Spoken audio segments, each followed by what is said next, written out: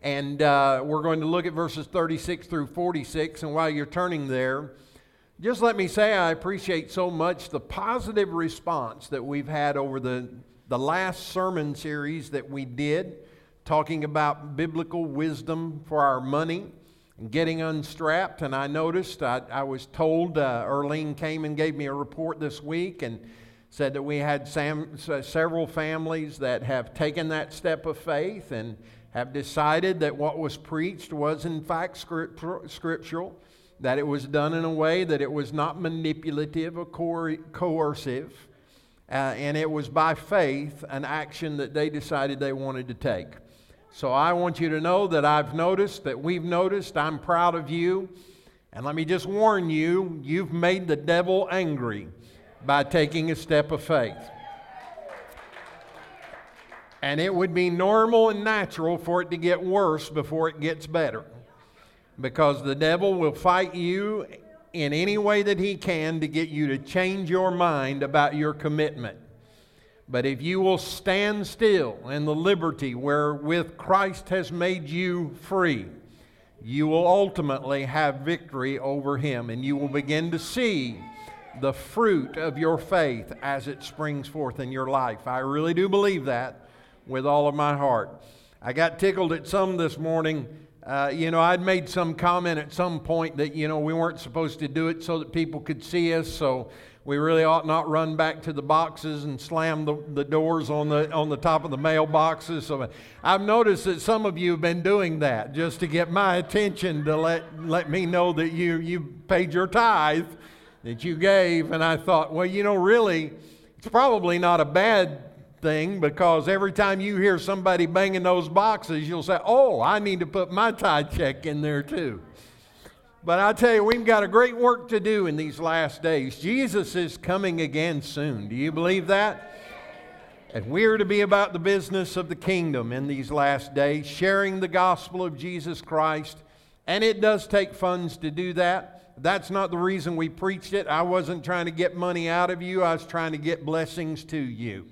Because anytime that we act upon the Word of God in faith, it opens up windows of blessing that we can't contain. So that's good. Now, over the next 6 weeks up until Easter, we're going to be talking about a brand new series of messages called The Last 24. Now, the reason that we've called this series The Last 24 is because we're going to be talking about different events that took place in the life of Jesus Christ in the last 24 hours of his life. You think about it, if you went to the doctor and the doctor said to you that you only had 24 hours to live, there would be some things that you would probably want to take care of. And as long as you had your mind about you and your wits about you, you would live that last 24 hours of your life with purpose. You wouldn't be fooling around with unnecessary things. You would be speaking to people that you needed to speak to. You would be sharing information with them that you felt would be vital to the success of their life. You would make the most of those hours that you had left. And we're going to see over the next few weeks some of the things that Jesus thought were very important for his disciples and those that he would interact with over these last 24 hours. So today we're going to start in Matthew chapter 26, and we will read from verses 36 to 46. And this will be a passage of Scripture that you'll be very familiar with. It is set in the Garden of Gethsemane. And it really is one of the battles that Jesus had to fight right off the bat, knowing what he was going to have to do. So let's read together, beginning at verse 36. It says, Then Jesus went with them to a place called Gethsemane. And he said to his disciples, Sit here while I go over there and pray. And taking with him Peter and the 2 sons of Zebedee, he began to be sorrowful and troubled. Then he said to them, My soul is very sorrowful, even to the point of death. Remain here and watch with me. And going a little farther, he fell on his face and he prayed, saying, My Father, if it be possible, let this cup pass from me. Nevertheless, not as I will, but as you will. And he came to the disciples and found them sleeping. And he said, Peter, could you not watch with me 1 hour? Watch and pray, that you may not enter into temptation. The spirit indeed is willing, but the flesh is weak. Again, for the second time, he went away and prayed, My Father, if this cannot pass unless I drink it, your will be done. And again he came and found them sleeping, for their eyes were heavy. So leaving them again, he went away and prayed for the third time, saying the same words again. Then he came to the disciples and he said to them, Sleep and take your rest later on. For the hour is at hand, and the Son of Man is betrayed into the hands of sinners. Rise, let us be going. See, my betrayer is at hand. Let's pray. Father, thank you for your word. Help me to do justice to the word of God today and to say what needs to be said. I pray for every heart, every ear that is listening today, that it would be open, spiritually open to hear what you are speaking to us.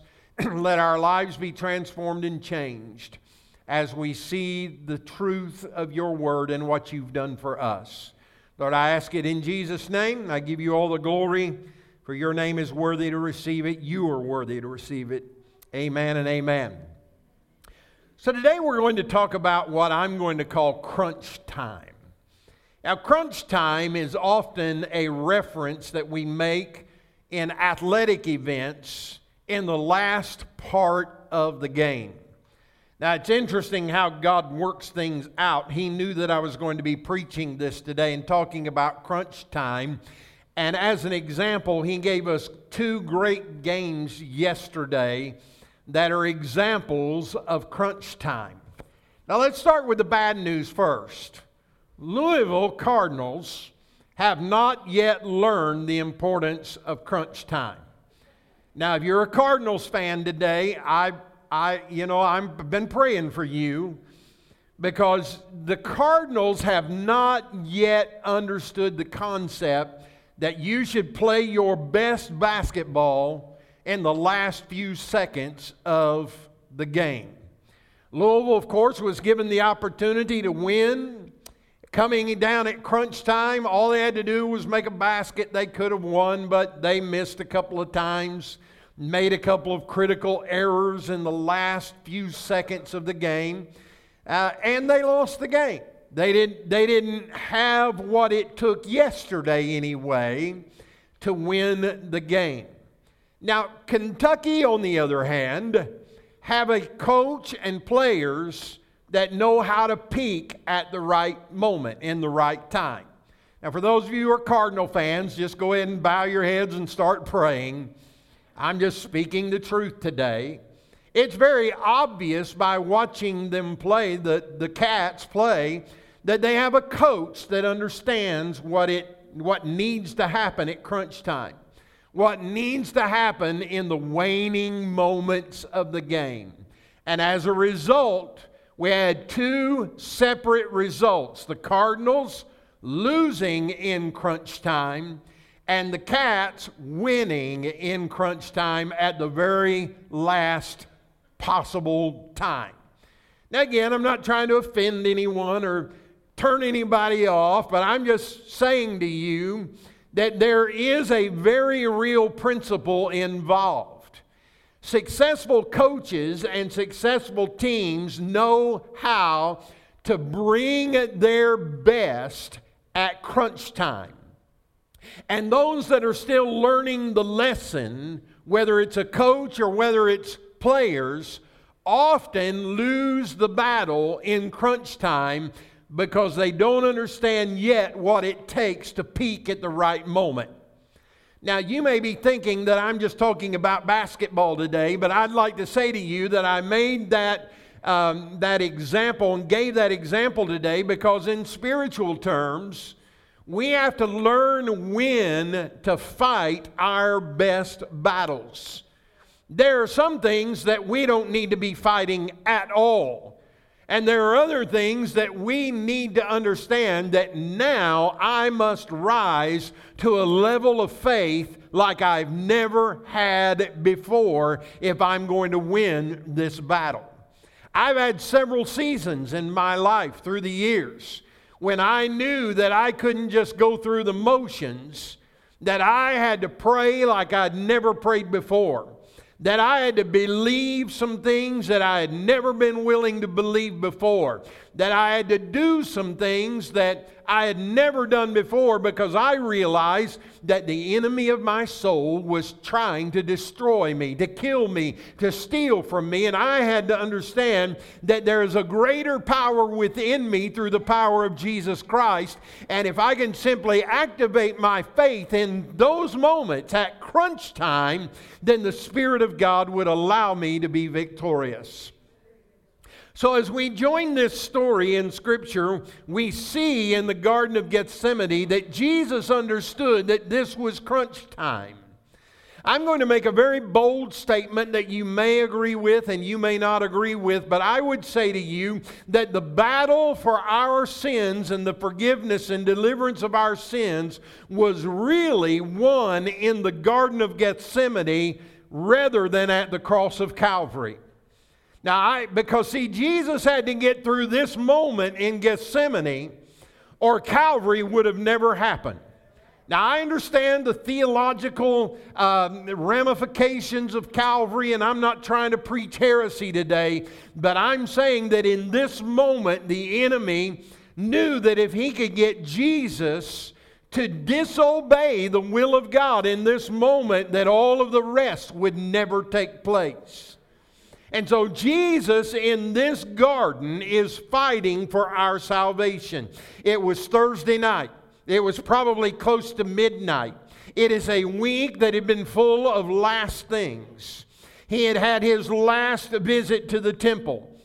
He had preached his last sermon. He had experienced the Last Supper with his disciples, and now he took 3 of his inner circle with him to the Garden of Gethsemane, where he would have his last prayer meeting before going to Calvary.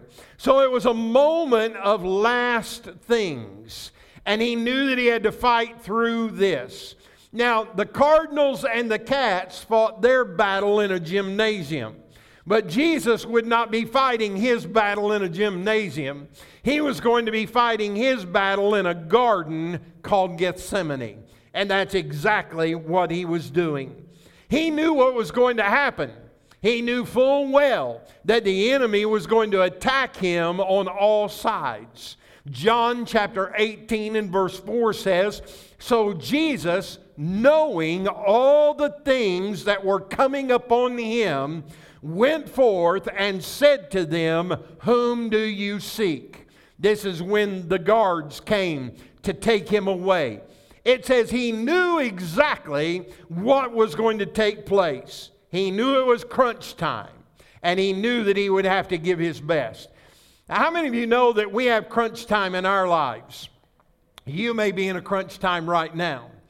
Crunch time occurs when I am faced with a situation where I have to make a moral choice. And I have to decide if I'm going to do what God wants me to do or what I want to do. It's on the screen. You ought to look at that. You see, all through life, it's crunch time when we have to make moral choices.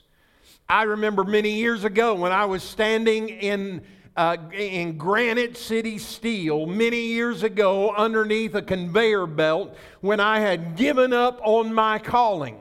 I had decided, and I reminded God that I didn't want to be called in the first place, and that I only said yes because I felt obligated to do it.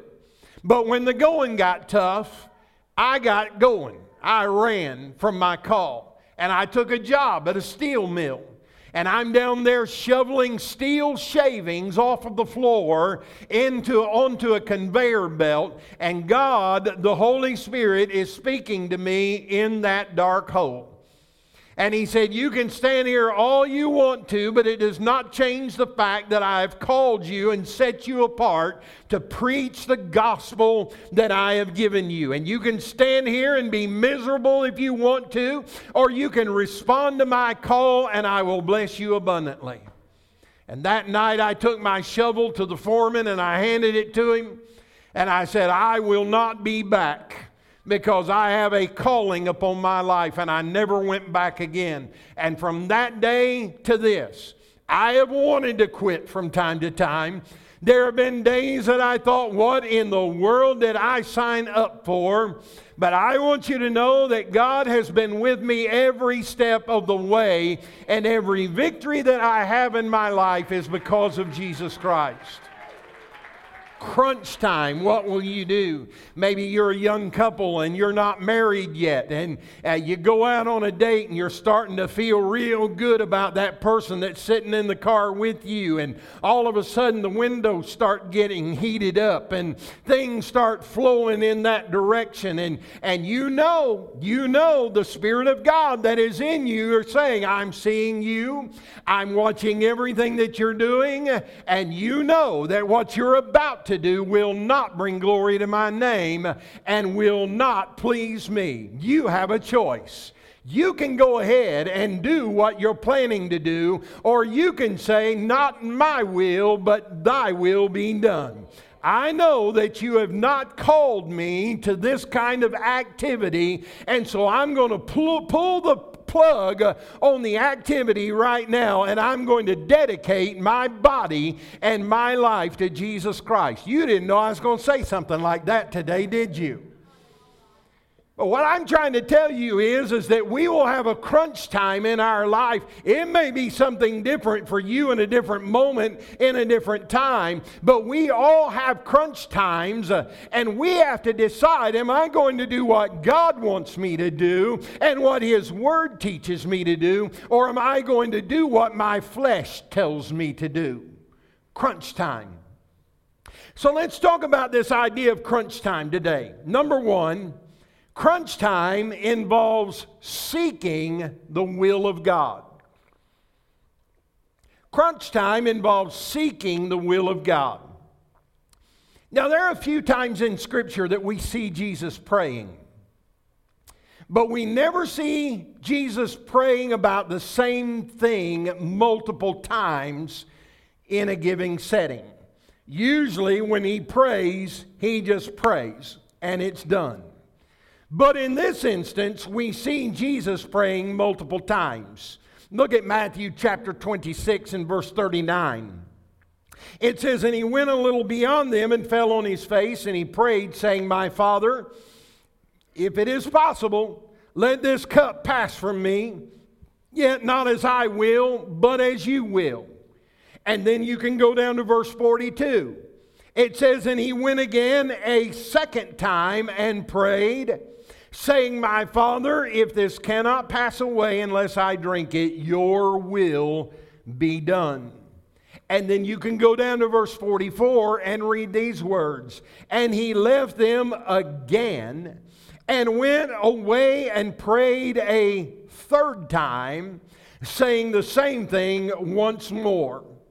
Now, when you see Him praying about the same thing 3 times, it gives me the idea that that must be pretty important. That must be something that He is concerned with. And what He prays about in every instance is, God, I want your will to be done. I want in the right moment, at the right time, to be able to set my flesh aside and do what you want me to do. 3 times He prays for the will of God. This is not unusual for Jesus, because He'd been concerned about the will of God since He was a young boy. Do you remember the story when He was about 12 years old and He ran off from the caravan and they could not find Him, and Mom and Dad were upset. They're trying to find Jesus. Where in the world is He? And finally they found Him in the temple. And when they asked Him what He was doing, He said this. He said, didn't you know that I had to be about my Father's business? He was concerned about the will of God even when he was 12 years old. Can I just chase a rabbit here for a minute? Parents, I'm telling you, raising children can be so difficult. There are times that they seem rebellious. There are times that they seem like that they're just trying to annoy you.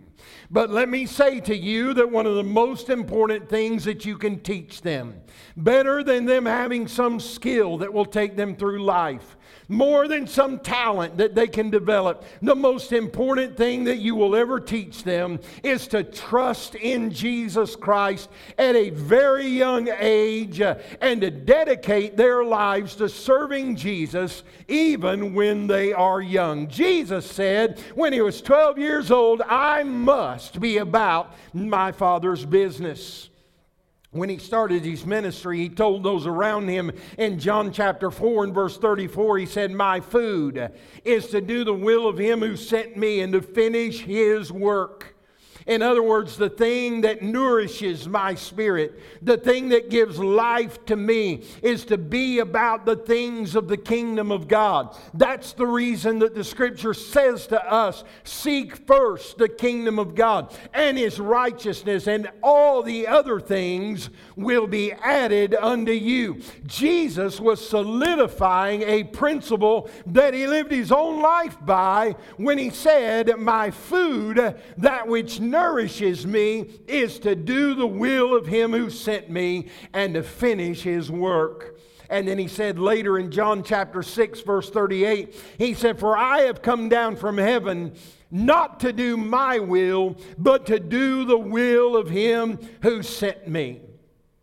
One of the reasons that I have such a problem with our philosophy in our world system today is that it teaches us that it's all about us. It's all about you. Whatever you are, whoever you are, do what you do. But there are times in our lives, if we're going to be followers of Christ, that we must be willing to say, my flesh would say for me to go this direction. My flesh would say for me to believe this. But my spirit says that I must put aside my flesh in order to follow the things of God. And if you're going to be successful, and if you're going to ultimately hear Jesus say, well done, thou good and faithful servant, there will be times, crunch time, when you have to be willing to say, nope, that's the will of the earth. That's the will of the flesh. And I have not been raised up to fulfill the will of the flesh. I'm a child of God. I've got royal blood flowing in my veins. I'm a child of the King, amen. And I am to be about the business of the kingdom. So we have to seek the will of God. I don't know if you've ever thought about this or not, but really the entire Bible is the story of two gardens. The first garden was the Garden of Eden, all the way back in creation. And then the second garden was the Garden of Gethsemane. Someone said that what one man did in one garden ruined us. What another man did in the other garden rescued us. Aren't you glad for that today? Listen, Adam and Eve only had one concern, and that was to do what they wanted to do. God had said, do not eat of this tree, because as surely as you do, you will die. They didn't care what God said. The only thing that they cared about was what felt good to their flesh. And they made a choice not to fulfill the word of God and the will of God, but to fulfill their own will. And because of the choice they made, sin came into this world. And most of the problems that we face today, all of the manifestations of sin, and I could call them off one after another, after another, after another, but I'm not going to take time to do that today. Sin, as we know it, and the manifestation of sin all comes down to the fact that one man, Adam and Eve, a man and a woman, made a choice to set aside the will of God so that they could fulfill the will of the flesh, and in so doing they brought destruction into this world. But thank God there was another man and another garden. who prayed it through and said, Lord, I don't want to do this. Father, I do not want to do this in my flesh. But I set my flesh aside and I've determined that I will do the will of the Father. And because He did, Calvary came. And because of Calvary, and we'll talk about that before it's all over with, the blood was shed and our sins were forgiven. Aren't you glad for that today? Secondly, crunch time includes struggling with the will of God. I want to make this perfectly clear. Being a Christian is not for wimps. Look at your neighbor and tell him, you must not be a wimp if you're a Christian. Being a child of God is not for wimps. Because every time we're confronted with the Word of God and the will of God, it requires us setting our will aside. It required, just like when Jesus was in the Garden of Gethsemane, it required Him saying, I don't want to do what feels good. I want to do what will bring freedom. I want to do what the will of the Father is. Listen, when Jesus walked into that garden, He knew exactly what was going to happen. I've already said that. He knew exactly the suffering that He was going to have to do. He knew what He was supposed to do, but He also knew what He didn't want to do. That sounds like me. That sounds like you. We know what we need to do, but we also know what we don't want to do. Don't look at anybody right now. This would be a bad time to look at anybody right now. But if we're going to be successful, we have to get beyond what we want to do and do what God wants us to do. He knew. So Jesus was stressed out. Now, just strap in for a minute and stay with me, because some of you theologians are going to wonder where I'm going with this. Jesus was stressed out. Jesus was feeling like He was almost at the point of death. His body was at the point of death, and He had not yet even gone to Calvary. He had not yet been beaten and had stripes put upon His back. He's dealing emotionally with all that is getting ready to transpire, and He's anxious about it. If you don't believe me, look at Matthew chapter 20. Verse 38, it says, He said to them, my soul is deeply grieved to the point of death. Remain here and watch with me. And then look at Luke chapter 22, verse 44. It says, and being in agony, He was praying very fervently. And His sweat became like drops of blood falling down upon the ground. So here we have a picture painted for us of Jesus as He's lying on His face, praying, crying, calling out to the Father. And the Bible tells us that His sweat became like great drops of blood. Now, doctors describe this condition as hematidrosis.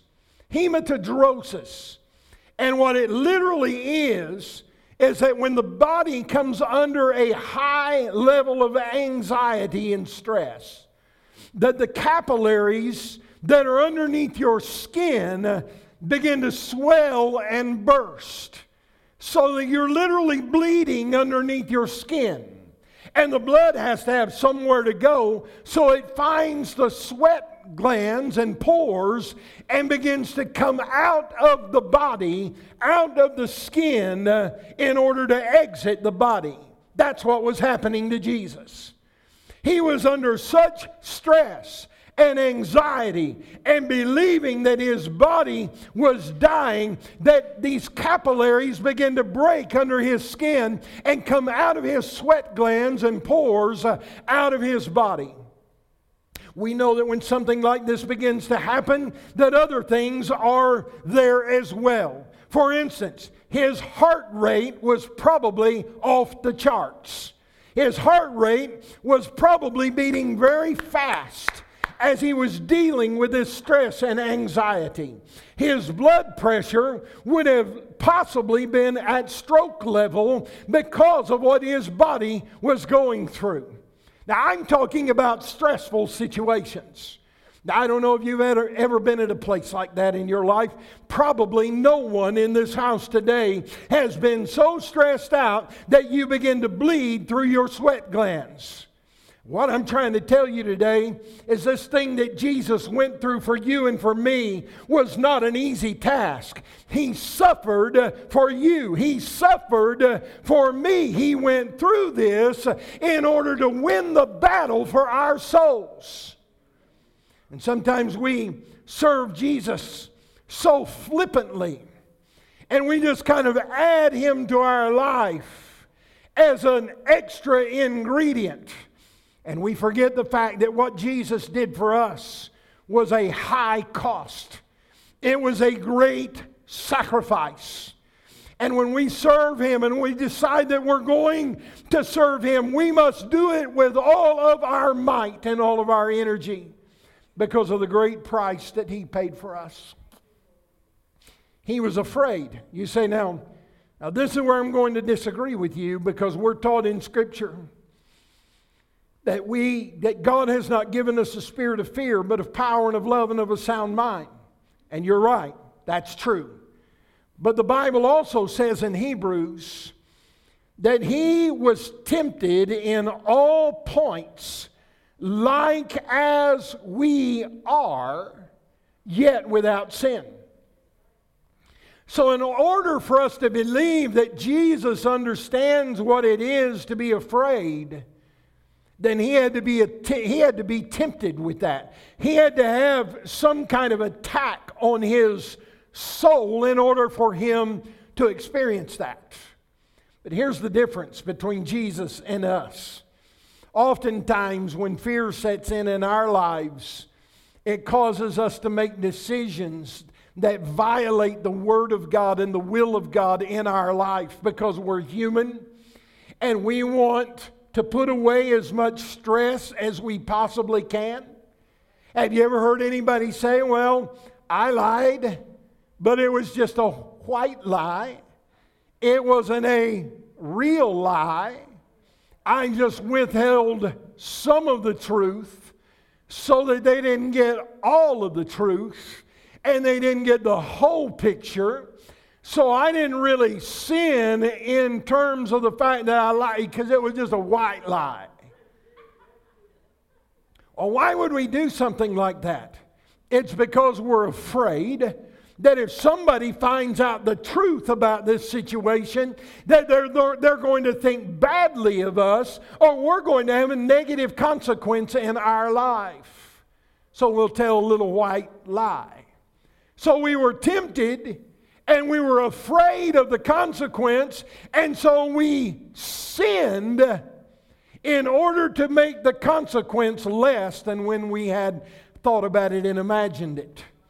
The Bible says, to him that knoweth to do good and doeth it not, to him it is sin. So here's the difference though. I can allow fear to cause me to make poor decisions, and it causes me to sin, which requires me to go back to the altar and repent and ask for forgiveness and decide that I'm going to learn my lesson and I'm not going to do that again. But Jesus didn't sin. Jesus was tempted with fear. Jesus felt fear. Jesus' body was anxious and bleeding because of that. His heart rate was up. His blood pressure was up. And he was tempted to say that because of the fear of what might happen to me, Father, I'm not going to go through with this. But thank God, Jesus overcame his fear and anxiety. And he said, no, not my will be done. Your will be done. Aren't you glad that he was willing to do that? So what was he afraid of? Was he afraid of death? I don't think he was afraid of death. Because you remember The Scripture tells us not to be afraid of those who can take the body but cannot destroy the soul. Jesus was not afraid of death. Jesus knew when he came to earth he was going to die. He was ready for that. So then what was he concerned about?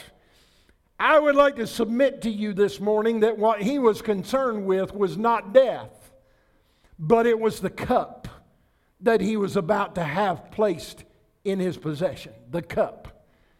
And so why would you be fearful of a cup? Why would you be concerned about a cup? Wouldn't dying be much worse? No, because you have to understand the theological ramifications of the cup. The cup represented the wrath of God that was going to be poured out on Jesus at Calvary. The Bible says that God was going to take all of the sins of the world, all the past sins, all the current sins, all the future sins, every sin that you've ever committed is going to go in that cup. Every sin that you've ever thought of committing, every sin that you will in the future commit, every one of those will be taken and put into that cup. And then God, as Jesus is dying on that cross, is going to put all of those sins upon him. Here's the best way that I know how to describe it for you. Just a few weeks ago, the Kansas City Chiefs were crowned the Super Bowl champions of the NFL. And as is often the case, there's always a group of players that are hiding this big bucket of Gatorade.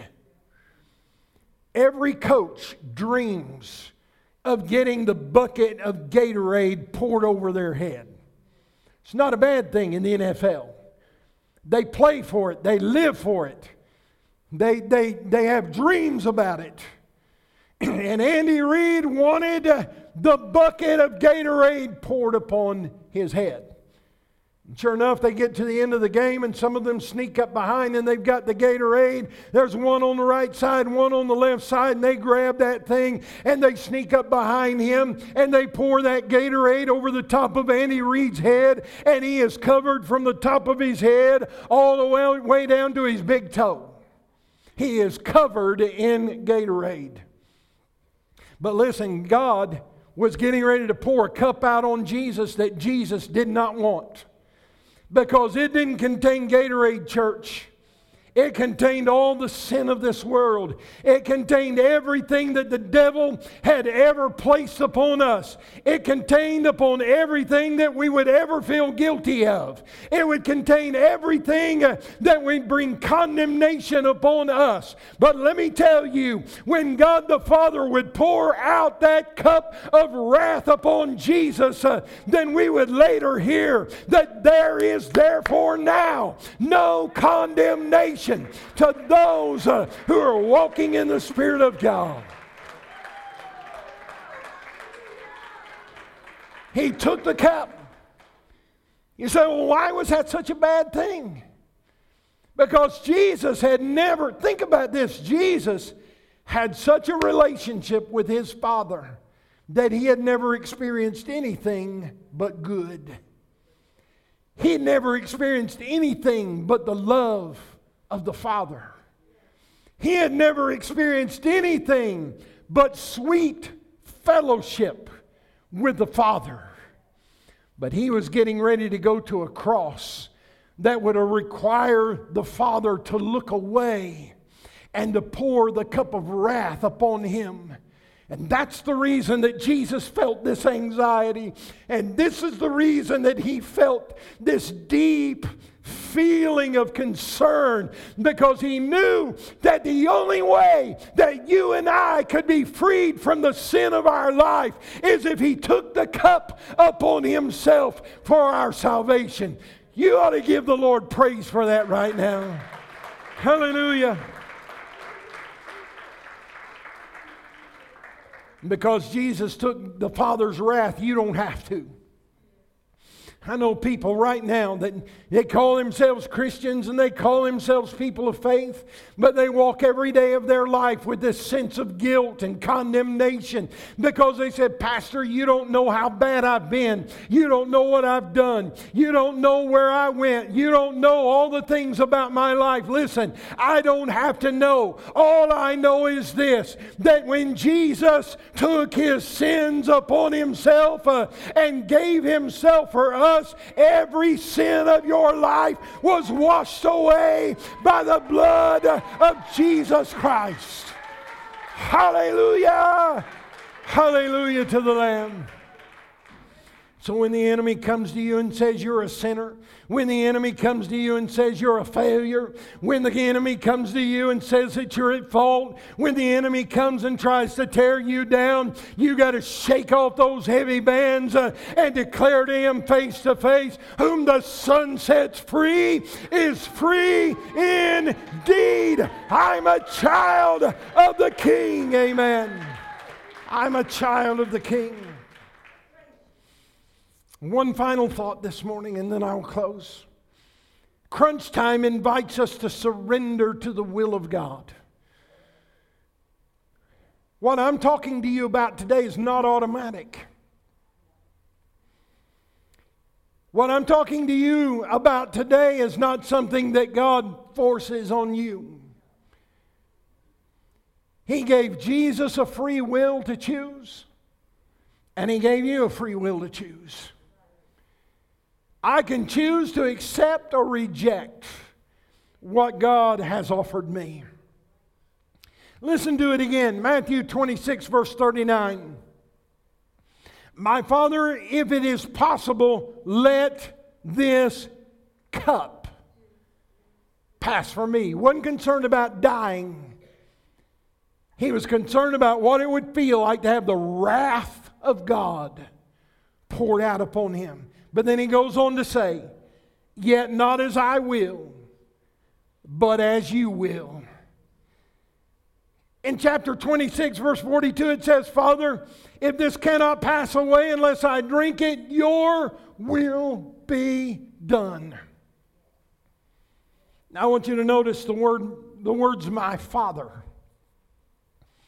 It is a word that means daddy or papa. It's Aramaic. And it gives you the picture of this father figure sitting in a chair and taking his children or his grandchildren into his arms on his lap and holding them tight, kissing their head, stroking their hair, and telling them how much He loves them. I have been a father now in many different phases and different stages of my life. I remember when our kids were little, I loved holding them in my arms. I would always, when the two of them were born, I would shave my face, get all the facial hair off my face, because I wanted to be able to put my cheek up against their cheek and it not bother them. And as soon as they got old enough not to sit in my lap, Donna would say, grow it back. I need as much of your face covered as possible.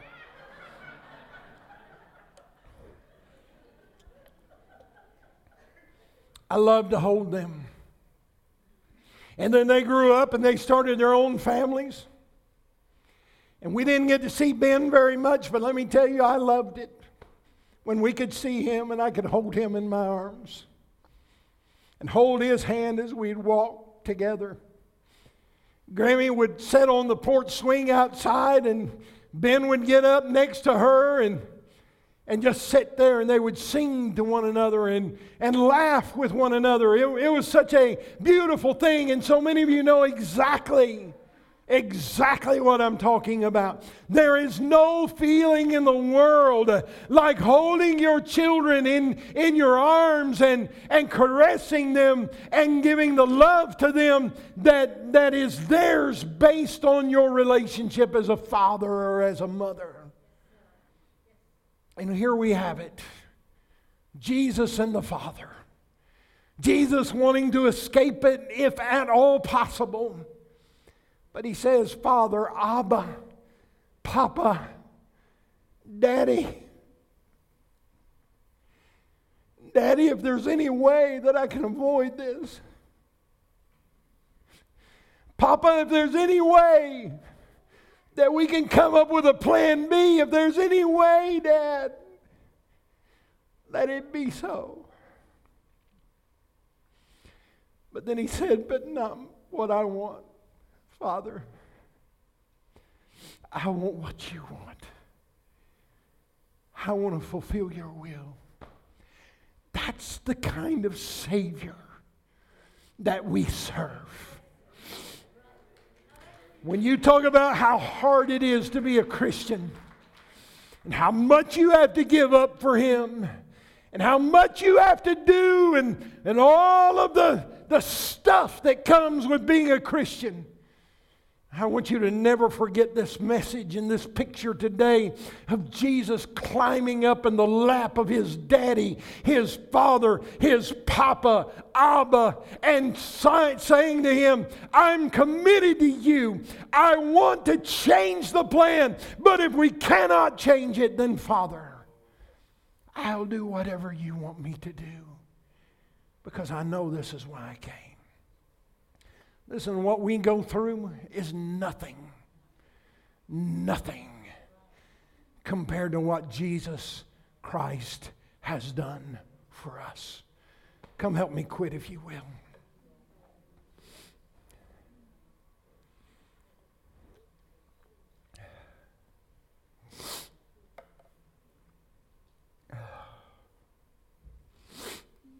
I think sometimes that we think we've been taught this prosperity gospel and this abundance gospel, and I know that He came to give us life and to give it more abundant. But I think sometimes we forget that it's a challenge to live for the Lord. It takes some effort to be a child of God. It takes total surrender, because let me tell you, and I referred to it earlier before I started preaching, every time you take a step of faith, whatever it is, I was talking about finances. Some of you started paying tithe. Some of you started giving. You wrote the checks. You did what you needed to do. Let me tell you, that's no pass from the enemy. He's going to come after you and make you doubt that decision, but if you will stay the course, you will have fruit spring up in your life. And it's not just true with your finances. It's true in your relationships. It's true in every area of your life if you will stay the course. If you will surrender your will to His will. Great fruit will come from your life. Let me tell you a story about a man by the name of David Livingstone. He's one of the most famous missionaries that we've ever known. David Livingstone felt a call to missionary service in Africa over 125 years ago. That's how long it's been. When David Livingstone went to Africa, there were very few Christians in the nation. They couldn't even hardly be counted because there just weren't many there. They had not quite come into Christianity. David Livingstone felt a call of God on his life to go and to preach the gospel of Jesus Christ. And so he packed up and left everything and went to Africa. As soon as he got there, he was out in one of the bush territories and a lion jumped him and bit one of his shoulders and crushed it. Could not be repaired. And for the rest of his life, he lived with an arm that he could not raise. He was never able to raise his arm again. He went to Africa to get his arm crushed. They thought, well, maybe we can do surgery. So they sent him into one of the larger cities, and they tried to do surgery. It didn't work. But he met a nurse there by the name of Mary, and they fell in love. And Mary became Mrs. Livingstone. Together they served the Lord in Africa. They ultimately had 5 children together. And they all worked as missionaries in Africa. One day one of those children got sick with a plague and died. And David and Mary decided to keep the other children safe, that Mary should take the other 4 children and go home to Scotland and raise the children, but he would remain and he would preach the gospel of Jesus Christ to those who needed to hear. And for 5 years, David Livingstone never saw his children. He could not communicate with them. They didn't have cell phones in those days. They didn't have the kind of communication abilities that we have today. And for 5 years, he gave himself in service to the kingdom of God so that people could hear the gospel message. Finally, he got a message from Mary and said, all the kids are grown now. I'm coming to be with you in Africa to preach the gospel. And Mary made the trip. It took her months to get there. When she finally arrived, she immediately contracted a plague in Africa, and just a few weeks later died on African soil, leaving David alone. I'm talking about sacrifice. I'm talking about the will of God for our lives. I'm talking about doing everything we can to advance the gospel of Jesus Christ. Livingstone was willing to do that. He was there for 25 years, suffering in all kinds and all manners of ways so that he could preach the gospel of Jesus Christ. Now you might be asking, was it worth it? Was it worth it to pay the price that he paid? All the things that he gave up in order to preach the gospel of Jesus Christ. When he went there, there were very few Christians. But 25 years after he first went to Africa, there were 10 million Christian believers that could be documented on the continent of Africa that were due because of the preaching of David Livingstone. But listen, today there are over 300 million people in Africa who are Christian believers. And it can be tied back to the ministry of David Livingstone and his family and those who worked with him. Was it worth it? I don't know. Only you can answer that. But I don't know. If you're living for yourself, if you're living for what you want, then I would say no, it probably wasn't worth it at all. But if you're living your life to hear Jesus say, well done, thou good and faithful servant, you've been faithful.